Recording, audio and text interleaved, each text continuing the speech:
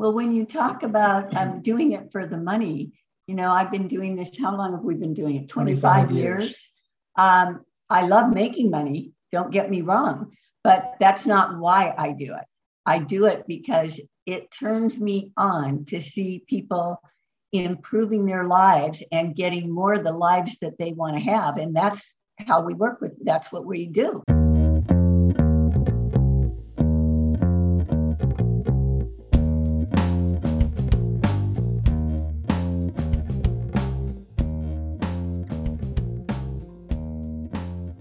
Welcome back to the Leading Lights podcast. My name is Somya. My name is Hema. And today we are joined by two guests, Dean Del Giudice and Gay Matheson, who are both therapists. So before we get started, you guys just want to tell us a little bit about yourselves and how you decided to choose therapy as your careers? Yes. We're psychotherapists, life coaches, and authors. And I don't think my wife or I knew that we were going to be any of those things when even we were in our 20s. So for me, I was in sales and marketing for the first 20 years of my life. And then when I was about in my late 30s, I decided that it didn't have any meaning for me anymore. I was making money, but no meaning. I didn't feel like I was contributing to the world or making a positive impact. And I decided to go back to school and become a therapist. And that's where I met my wife, by the way. We met in graduate school. Mm-hmm. So for me, I had a resort shop for about 10 years in Seattle. And I became a stockbroker. Can you see us? Okay. Yeah. All right. And I became a stockbroker. And I loved learning about that, but I actually hated doing it. And then at that time, I've always been interested in psychology, read a lot of psychology books. And then I entered into my own therapy. And I got such benefits from it that I then wanted to help other people get the same benefits. So that's how I got started. I think that's really cool because, that's the entire reason we started this podcast is because we all feel like we need to have everything figured out so early.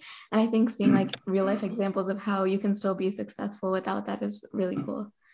Yes. And, in the old days, somebody would stay in a job for about 30 years. But now I think the figure is people sometimes change 12 times in a lifetime. And, you want to experience different things. Like we bought a bed, an Airbnb in Sedona. And so we've enjoyed working on that project, and that's another business. And then we decided to write a book, and Dean wrote one and I wrote one, and that's another business. So you want to keep growing your whole life. You're not confined. Life is a buffet.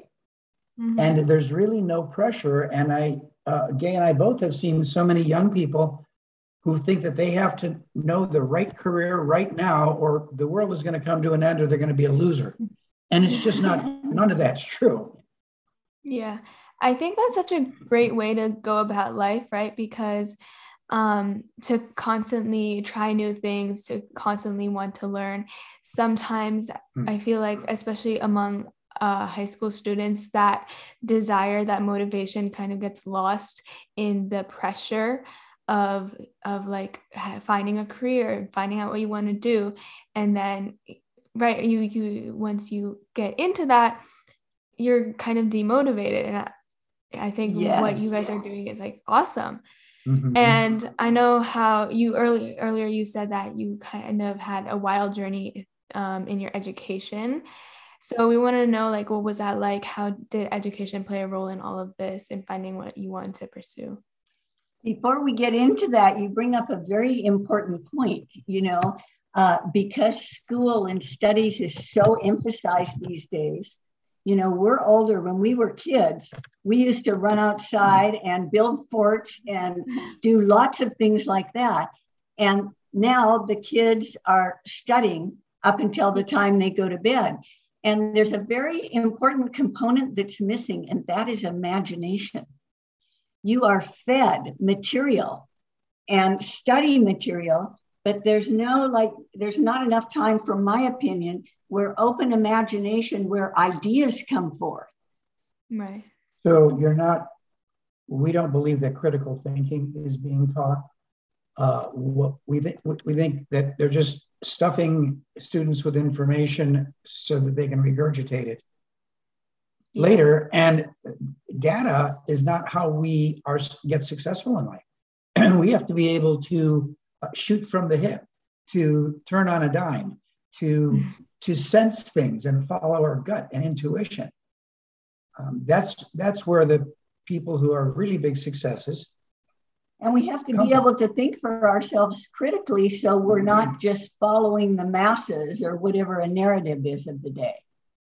Yeah, and I think going back to how you guys talked about, like, we don't need to have everything figured out at such a young age. I feel like we're taught you have to follow the alphabet, like it's step 1 and 2. And I think hearing this perspective is really interesting. Yeah, and also like what you said just now about how we kind of just live our lives mindlessly at this point, where we come home, we do our work until we have to eat and go to bed, and it's kind of a disappointing childhood, because I know like my parents or like people from the older generation would be like, yeah, when I was your age, I was like always playing outside with my friends after school. Like we weren't under this much stress, and it's just like crazy to me to imagine that kind of version of a childhood.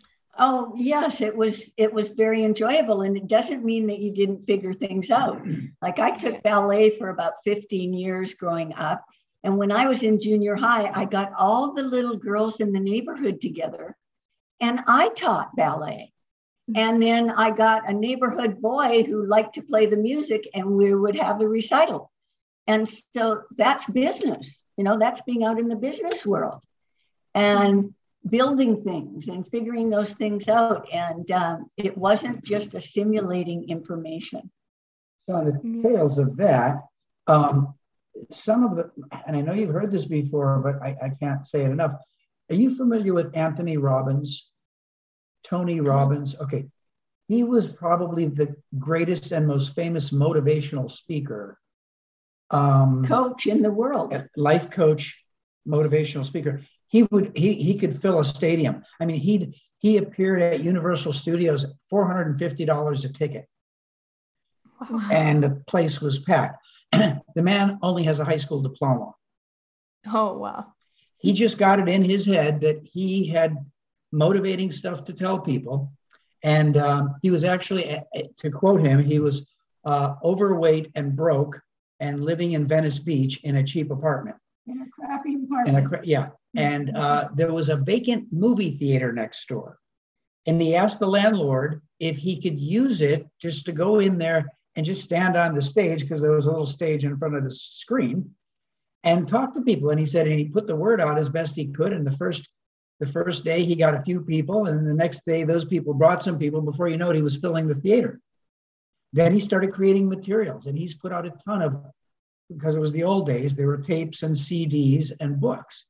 He lives in the Fiji Islands, and he owns one of them. He's a very, very famous and wealthy man without a college education. So, college educations are good, but that's not what's going to make you who you are. That's not the end all. Look at Bill Gates or Steve Jobs. Mm-hmm. They didn't finish.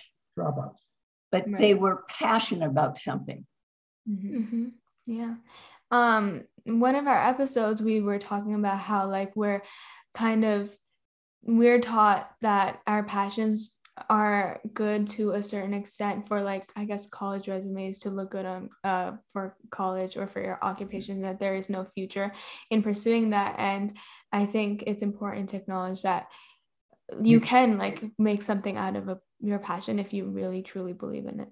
More than that, you want to, because think of all the people, and we work with plenty of them, that have established careers that they don't like. And so you're going to spend 15 hours a day doing something you don't like, where if you're passionate about something, it's just like going out to play. Money is a byproduct. Yeah. So they're actually teaching you that don't pursue your passion. It's not it's not necessarily that we're being not to pursue our passions, but oftentimes we're told that like STEM careers are the only viable options, and the chance of you like being able to support yourself is very, very low if we aren't pursuing those types of careers, which kind of limits our options, I guess. So when I have young people come in and they say they want to be a rock star, a professional sports figure, or a movie star, I tell them, well, don't quit your day job, because the odds on that, they're immeasurable. That's like 3% of the people who try actually make it into the big leagues in those fields. But that doesn't mean you can't decide that you want to make, your own brand of ice cream. Ben and Jerry's. I mean, who were they? There are a myriad of small companies. There's Bandini Toffee. Have you ever heard of Bandini Toffee? Is it Bandini? No. Okay, well, it's pretty big here on the West Coast. They were two young people about your age making toffee in their house. And then they got a little retail front store where they sold their toffee. And now they're being carried in major grocery store chains. That's following your passion. Around the country. They followed the passion. They haven't had time to go to college. Just right out of high school, they're making toffee, and now they're making a ton of money, and they love what they do.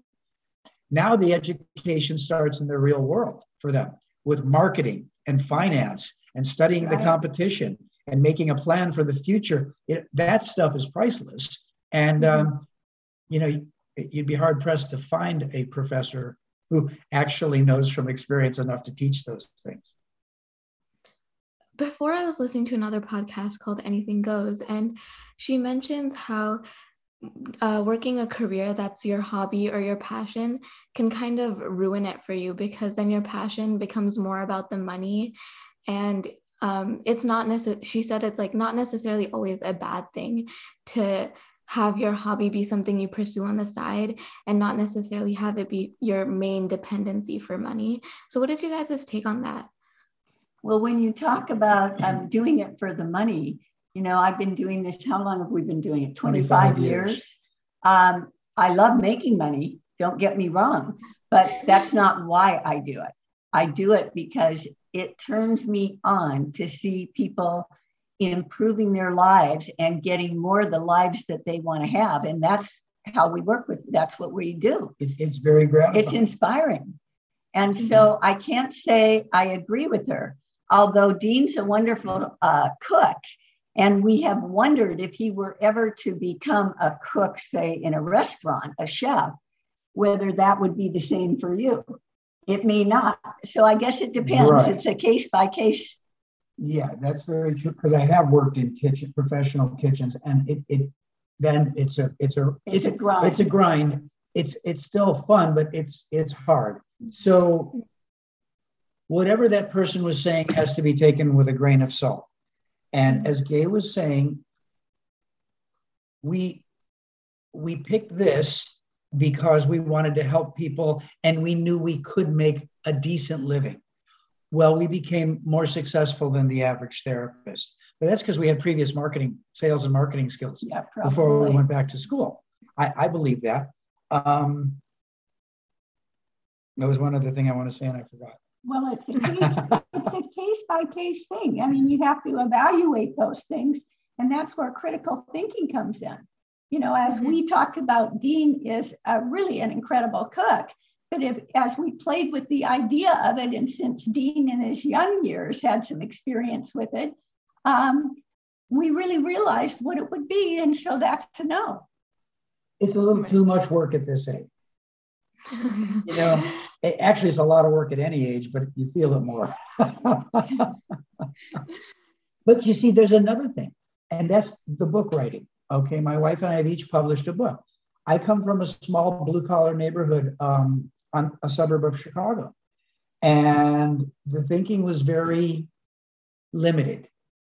Mm-hmm. And, only doctors write books. Who do you think you are to think you could write a book? Those are the kind of things that were said. And if you ever were to read my book, I state right in the first chapter, I'm writing this book for me. I do hope that it will help many people. but the primary cause isn't to get glory. It isn't to make money. There's a book. It's an accomplishment. It's something I want to do. Now, the harder we push into marketing that, the more money we will make. It's our choice. But we've created that. So I think it's about creation. Mm-hmm. You create what you want. Yeah, if I can choose one thing that really gives your life meaning, it's creating. And so to continue to create your whole life and shift if you need to shift. I was talking to some people about when I was in Washington, there was a study of all the Boeing executives. And at that time, they'd stay in a job for 30 years, right? Now people change jobs quite a bit. But after they retired, they lived an average of 6 months. And I'm thinking, what is that? And I have come to the conclusion that their whole identity was wrapped up in being a Boeing executive. And when they retired, who am I? There's no, I don't have any employees. I'm not telling anybody what to do. I'm an annoyance to my wife. And they needed to reinvent themselves because different time periods of our life require different responses. So I think we have to always keep creating to keep fresh and happy. I agree. There's a book called The 4-Hour Workweek by Tim Ferriss. And he talks about how people just jam their lives up to get into a Ivy League school. And so they can get out and right out of the gates, let's say you're a lawyer. Well, if you graduate from Harvard, you're going to be hired right out after graduation for $100,000 plus a year, but you're going to be working 80 hours a week. Yeah. And then he says, and you hope you will live to spend the money that you made by the time, because it robs you of your life. So he talks about the new rich or the new commodity of wealth being free time that you could use the way you wish. And you two can probably really relate to that because of your packed studies. You're at school and then you're studying till the evening. Yeah. I think it's really interesting how you guys mentioned that, how careers can be such a big part of our lives, because I think we're always just on this journey to be the best in the place that we are. And it never ends. Like, we're always trying to be the best where we are, but we don't realize like the sacrifices that might come with. That's a good one. And we work with clients in the way where I'll just be happy when, and then I'll just be happy when, and the goalpost keeps moving. Well, you really have to figure out how to be happy now. It doesn't mean you don't make sacrifices for the future, but you have to watch what those sacrifices are, that they're not overwhelming. And back to the pursuing your dream thing, what I meant by the football player, movie star analogy is that those are specific fields that are highly, highly competitive, or you've got to have connections. And so, but it's not the same ratio of that 3%. If somebody comes up with their own thing, like you guys have come up with this, you can expand upon this. There's just no end to what you can do, and you don't even know what you can do yet. And you could write about how you started this. You could write your whole experience for other young people that might be interested. I never knew I'd be where I am today. I didn't know I was going to be any of the things I am. And it's just all good. And I think the important thing is to take what you have, see what you enjoy, and then capitalize on that. And then see what you enjoy out of that next level, and then take that part out and capitalize on that. See what you're succeeding at and build on that. That's more of a sure stairway than just saying, I want to be a movie star, get in the show. There is no stairway. You've got to have someone else give you permission or hire you. You're self-employed if you do this, right? Which is another caveat to this whole deal.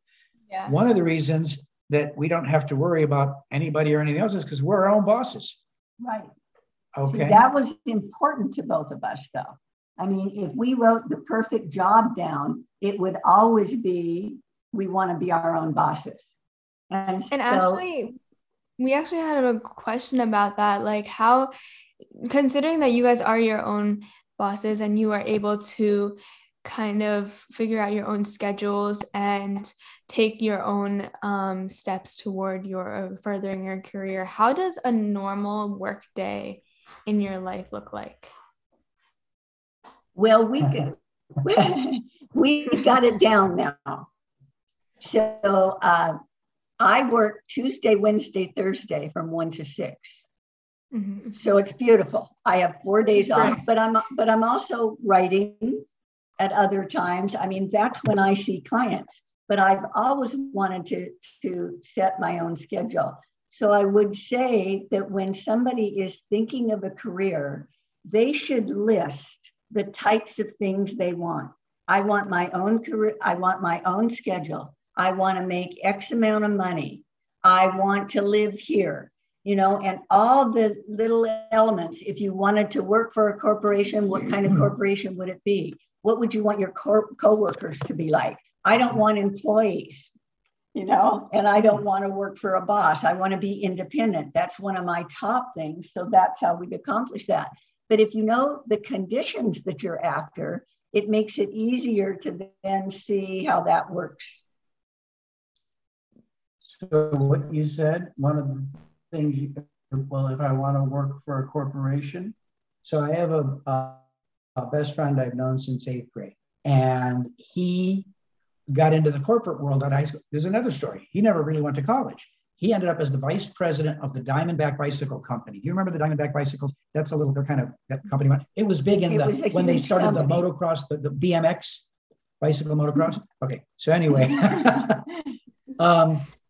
he started in the warehouse and worked his way up to vice president of sales and marketing and flew all over the world and made lots of money.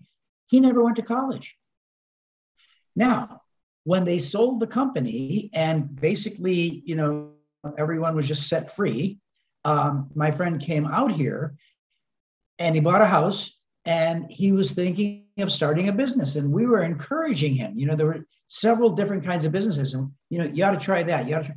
And as it turned out, every one of them, he would do his research and he would hesitate on pulling the trigger. And one day he came to me and he goes, Dean, I've just come to realize something about myself. I'm an organizational guy.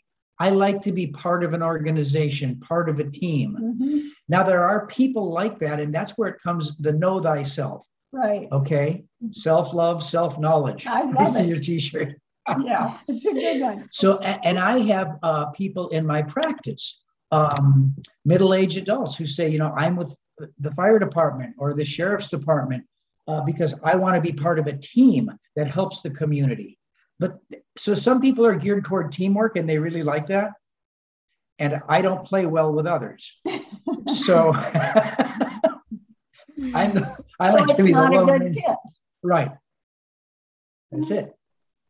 All right. Okay. So another question we have for you guys is, how has the stigma around therapy affected your work? Because we know that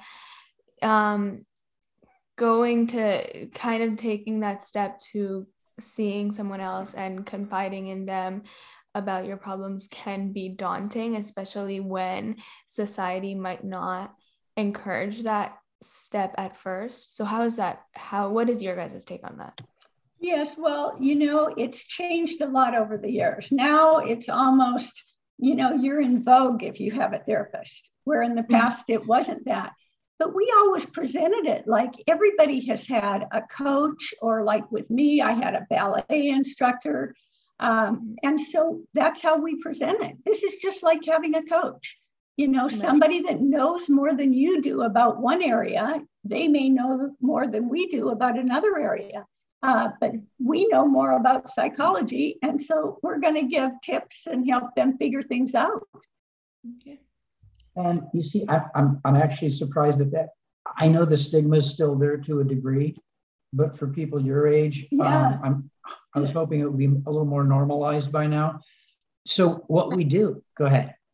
I was going to say, I think it has definitely, like, between people our age, it is a lot less. But I think especially in the education system, there's this like misconception that if you go to therapy, there's a problem, and it's like not something that everyone should be having. Yeah. So in the education system, there's a problem. And that is that the counselors in that system, they are required. They have to have a diagnosis. They have to label you and then refer you out. We don't have to label our clients. Mm-hmm. We're here to give you the life you want. If you had a magic wand, tell me the life you want. And then we're going to put our heads together. We're going to take that goal and create a methodology for you to get there. It will be trial and error, but that's what we do. And so that's how we present therapy. It's not for fixing broken people. It's for getting to where you want to go. And I just want to say one more thing, honey. The other things that we do is we teach skills that, as she was saying, others don't have, like communication. We have advanced communication skills and methods that we can impart to people who you can't get this stuff on TV or from your church or from your neighborhood buddies or parents. It took a long time. So if you want to be an excellent communicator, if you want to be a cut above, you can be perfectly normal, have no neuroses, if you will. Mm-hmm. But if you want to be better than the average bear, you come and see us and we'll help you get that. As Gay was saying, successful actors and successful athletes hire their own coaches. Tom Brady's got his own coach on top of the team's coach. Every baseball, football, basketball star, they hire someone else that they see alone because they want to even have a competitive edge over their own teammates. Mm-hmm. So I feel that we see the cream of the crop because the crazy ones never come in. They don't think they need therapy, but the cream of the crop comes in because they know they want either to figure something out or they want something better. They want to excel in some way. So if they even question, I say, don't worry, the crazy ones don't come in. We see what we feel is like the top 10%. The ones that say, I don't need therapy. Because they're willing to work on themselves. Exactly. Yeah. That's the key. And this is actually... Go ahead. This is actually a question from another high school student, because we've gathered some questions from others, but they were wondering what your relationship with student patients or people in college is like, because we often don't see people our age going to therapy or getting coaching. Oh, we have some very good relationships with high school and college, and they're definitely in the top percentile.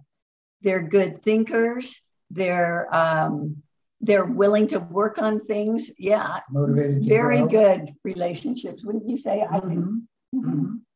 A lot of them say, that we're like confidants, that they can't come to their parents with certain challenges they have. And they don't talk. Sometimes they can't talk to their peers because they're really above their peers in thinking ability. I think a lot. And some of them know that their parents wouldn't really have the answer anyway. Mm-hmm. So I think both of us have built some very, very close relationships with our teenage and early 20s clients. Yeah. Almost like a mentor. We almost become like mentors to them. That's really cool. And also, like, another big thing that has kind of taken over our generation is, of course, social media.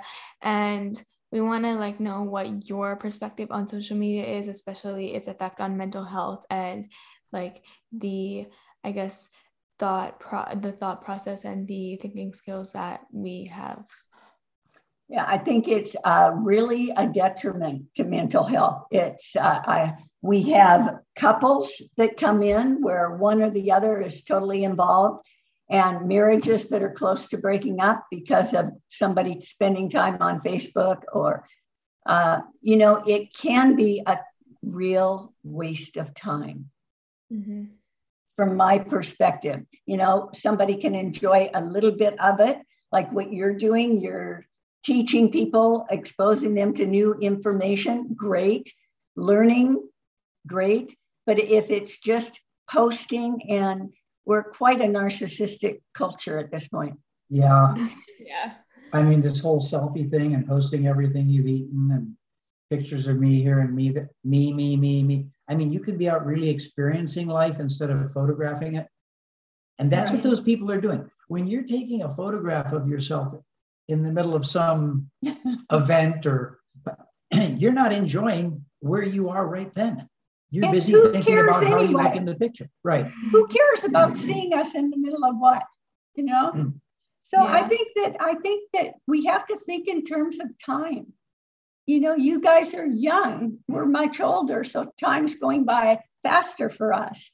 But you have to really allocate where you're going to put your time and see if there's really a return on investment. Mm-hmm. I feel like, go ahead. I feel like initially social media and the internet, it started off like innocently with, you know, putting information out there, trying to broaden our own knowledge. But I think especially now, algorithms are becoming more addictive, and it's so hard for a lot of teenagers especially to find the balance between, am I improving myself and gaining a benefit from this, or am I not having any balance between my real life and the internet? Yeah, and I've watched this documentary on like social media, and I think it's becoming a thing where we are a victim to being manipulated into like keep on scrolling, keep on liking, keep on feeling bad about yourself, but you're in this perpetual cycle. Yes. And it's so unhealthy but addictive, and then you spend a lot of time feeling bad about you, like what you're doing with your life, and that you're not enough. Right. You don't look good enough, you're not in as many events, you don't have as many friends, and it's just it can become so toxic if we don't learn how to limit that. It's so true, and they design it, as you guys sound like you know, to be addictive. Yeah.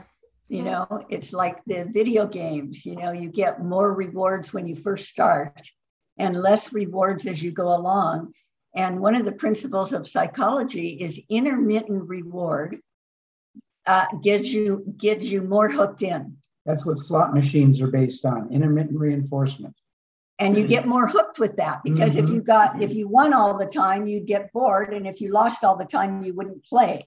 But if you have the carrot, you'll keep going.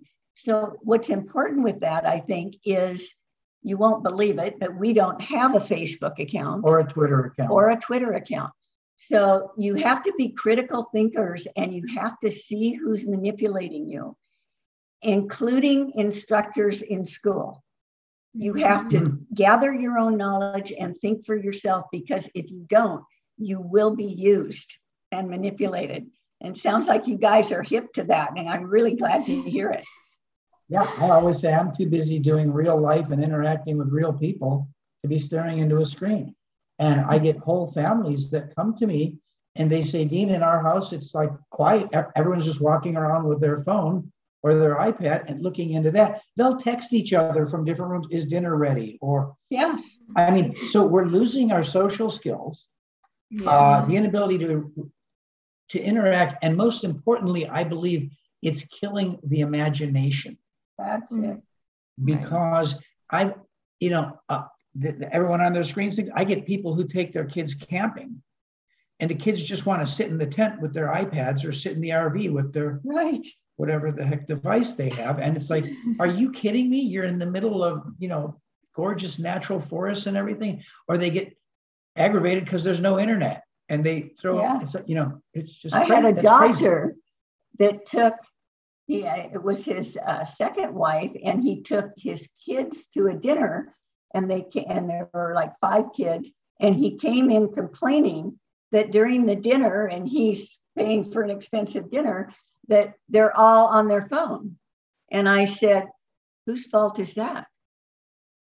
Why would you allow that? I mean, I can't even imagine. You're having your kids at the dinner table, you're not going to converse. You're going to allow them to be on their phone. And the idea that they thought they could do that just shows you what the training's been. And that has evolved or devolved from being rude at one time to now being totally acceptable. Yeah. This is funny. This is personal. I remember sitting at the dinner table with my parents, and we took a different word every night at dinner. And I think I was in junior high, and somebody read the word and the definition, and then we had to all use it in a sentence. And my vocabulary far surpassed a lot of the kids in school. I mean, that's not always what we did at dinner, but it was creative and it taught me a vocabulary, which was wonderful. And what did that do for me? It gave me more confidence. I could speak to any adult. You have another question, or can I add on to it? Actually, one of our another student's question, actually. So talking about social media, we're always consuming other people's lives and comparing ourselves to them. So how do you think other people's problems and comparing ourselves to them can impact our daily lives and how we carry ourselves? Okay. There's a man named Fritz Perls. He's considered the father of Gestalt psychology, which is now a very old school of thought in psychology, but it doesn't make it less valid. And he said the only way to affect true change in oneself is to become more of who you really are, not more like that person over there. See, so this whole idea of comparing yourself to others needs to just go away. Take it out of your repertoire, because think about this. There are always going to be people more beautiful, smarter, more talented, more creative, more everything. You can't win, and richer, all of those things. And so it's better to just take it out of your repertoire. Hard to do, especially with all of the comparisons that come up on a regular basis. But you can do it if you start realizing that it's damaging to you. So wherever the places on the web you go that you compare yourself or find yourself comparing yourself, don't go there. Instead of doing that, you could use that same energy to make yourself a better self. The object is to be for me, it's to be a better Dean tomorrow than I was today. I don't look at other people. I compare myself or my progress by, am I bettering myself each day? That's the best you can do. So other people are irrelevant. Right. I think that's a good, an interesting and very resonating perspective for us to have, is that we're always trying to better ourselves and we need to focus on improving us before being better than anyone else, because there's always going to be someone who's above us and we're always going to be grappling to be above them, and it's just a perpetual cycle. A perpetual cycle, yeah. Another question we had was from a student was, how should a person who doesn't have education in psychology react to someone who opens up about their issues to you? So if a friend were to talk about their mental health issues, how do you kind of take care of that situation without sounding insensitive but still helping them through it? Like if one of our friends one of your friends starts talking, opening up to you. Oh, well, I don't think there's anything wrong with discussing it with them to the best of your ability. Sure. I mean, friends if they're good friends and trustworthy friends, you want to make sure they're trustworthy friends. You can discuss issues with each other. You may know more about an issue than a friend does and share that, and they may know more about another issue. You can refer them to books. If it's over your head, then you could say, hey, a lot of people consult therapists. Or life coaches. And send them off if you feel like it's over your head. But you two sound like you're pretty wise. You probably could have some good advice. Yeah, so the dangerous curve that can come here is if, let's say you do listen to your friends and you're able to give them some sound advice. You want to make sure that person doesn't continue to come to you and continue to ask you to help them and fix their problems. Oh, that's good, yeah. Then you want to say, you know what? I think you really need somebody who's a pro, because, this seems to be coming up a lot and you really deserve better care than I can give you. Yeah. And you don't want them to become dependent. They become dependent and then they'll just use you. Right. And we get clients who come in here and say that their friends do use them as sounding boards, as solve my problem, lean on my shoulder. And every time the phone calls, okay, what's it going to be now? And it's always taking. You're smiling.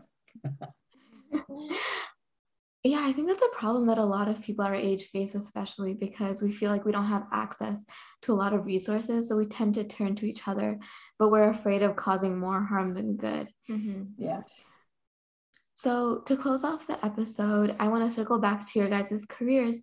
What advice do you guys have for a student that might be interested in pursuing therapy as a career?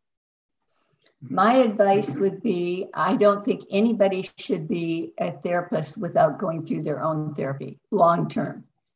Mm-hmm. I'd read everything you can get your hands on in psychology, and then I'd find yourself a good therapist that you work with for a long time, because you can't lead people until you've gone over the path, so to speak.